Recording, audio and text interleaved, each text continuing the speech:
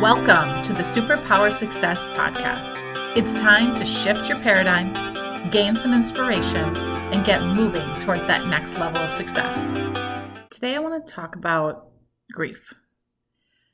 But really what I want to talk about is something that's been on my heart, and it's been something that I've been dealing with all week.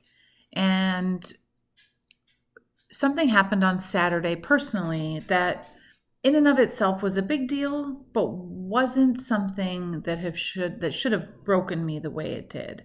And what I realized as I look back is that it's like a dam or a levee broke, right? You could say COVID broke me, you could say 2020 broke me, but it was like Saturday, one more drop of water, and it was just one drop of water too much, and everything broke, right? And I felt all of the emotion of 2020 kind of come forward. And what I started to do is analyze why, right? Because what happened shouldn't have caused such an extreme response in my body, in my mind, physically, mentally.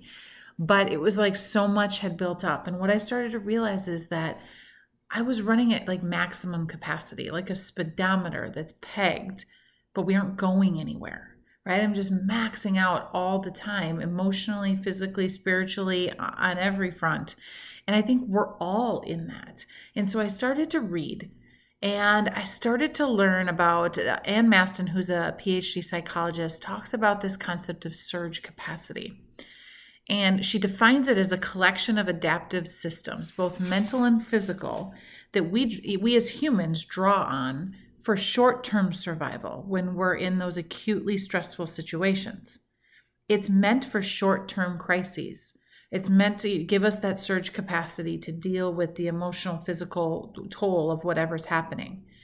Yet for so many of us, right now, our surge capacity has been pegged and maxed out for so long that we've depleted it with no clear way on how we renew it. And for some of us, we're left wondering, like, am I depressed? Is there something else going on? And yet it feels different than depression. But that's the word that a lot of us, I hear a lot of people, and myself included, are using to describe it. You don't want to get out of bed. You don't want to exercise. You don't want to play with your kids. Right? You're not into your work in the same way that you were before. It's an inability to concentrate no matter how hard you try. And with all of the change that's occurred this year, many of us, I feel like, have tripped our breaker on our surge capacity. Yet we feel like we should be used to it or dealing with it better by now. And the truth is, it's the exact opposite, right? We were dealing with it this summer. Now we're just all drained, right? We're empty. Our surge capacity is depleted. When you think about the destruction of a natural disaster, something happening on the outside, right? And it's still devastating, but it's on the outside that you look at. And for many of us, what Maston says is that the destruction that's happening with this pandemic and what we're dealing with in 2020 is invisible and ongoing on the inside. So it's not something we can shut our eyes and it'll go away, or we can leave the situation and it goes away. And that's why it's so different, and our bodies and our minds do not know how to react with it, because we're dealing with really grief and loss. And I wanted to talk about grief for a moment, because grief is essentially a sorrow or a feeling of deep distress that can be caused by loss, by disappointment, or something else that you're suffering for yourself or for someone else. And grief is real. And grief does not just happen because the death of a person, right? We don't just grieve the death of a person or a relationship or whatever it is. It happens when we are overcome with sorrow around a loss or a disappointment. And that pretty much feels like what's happening on a daily basis over 2020, right? It's that loss and sorrow and disappointment. We're losing things. We're losing trust in our systems that are there to support us. We're losing trust in our leaders. Our loss of connection and experiences. Our loss of personal freedoms. Our loss of rituals and traditions as we come into the holidays. It's not a death. but we're grieving the loss of so much that we used to have. And we have to figure out how to cope in a different way. And so as I reflected this week on kind of how I start to cope, and again, this is just my own personal journey, but I was hoping that it might help some of you as you're navigating kind of the waters that we're in right now, is the first thing that I realized is I need to accept it. And what this means is it doesn't mean I just give up. It just means I give in, right? I give in to what's happening. Some days are going to be crappy. And you just have to focus on finding something that brings you joy, right? A moment of gratitude, something small that helps to start to renew your surge capacity. The second thing I have to do is expect less. And yes, that means lower your expectations. Realize that it is a physical and mental thing that is happening to our bodies. You're normal and you're okay. But you have to allow your body and mind to repair and replenish. You have to tune out the noise, is the third thing that I've realized. I started paying attention to my own personal energy and what noise I was allowing in, whether it's the news every night that's just doom and gloom, the anger and bickering on social media, the debates with friends or family that have strong opinions. You do not have to let the noise in. Tune it out. Turn the volume down and listen to the quiet of your mind instead. Instead of filling it with things that don't serve you, that cause anxiety, right? And that cause you to have that grief and increase those feelings.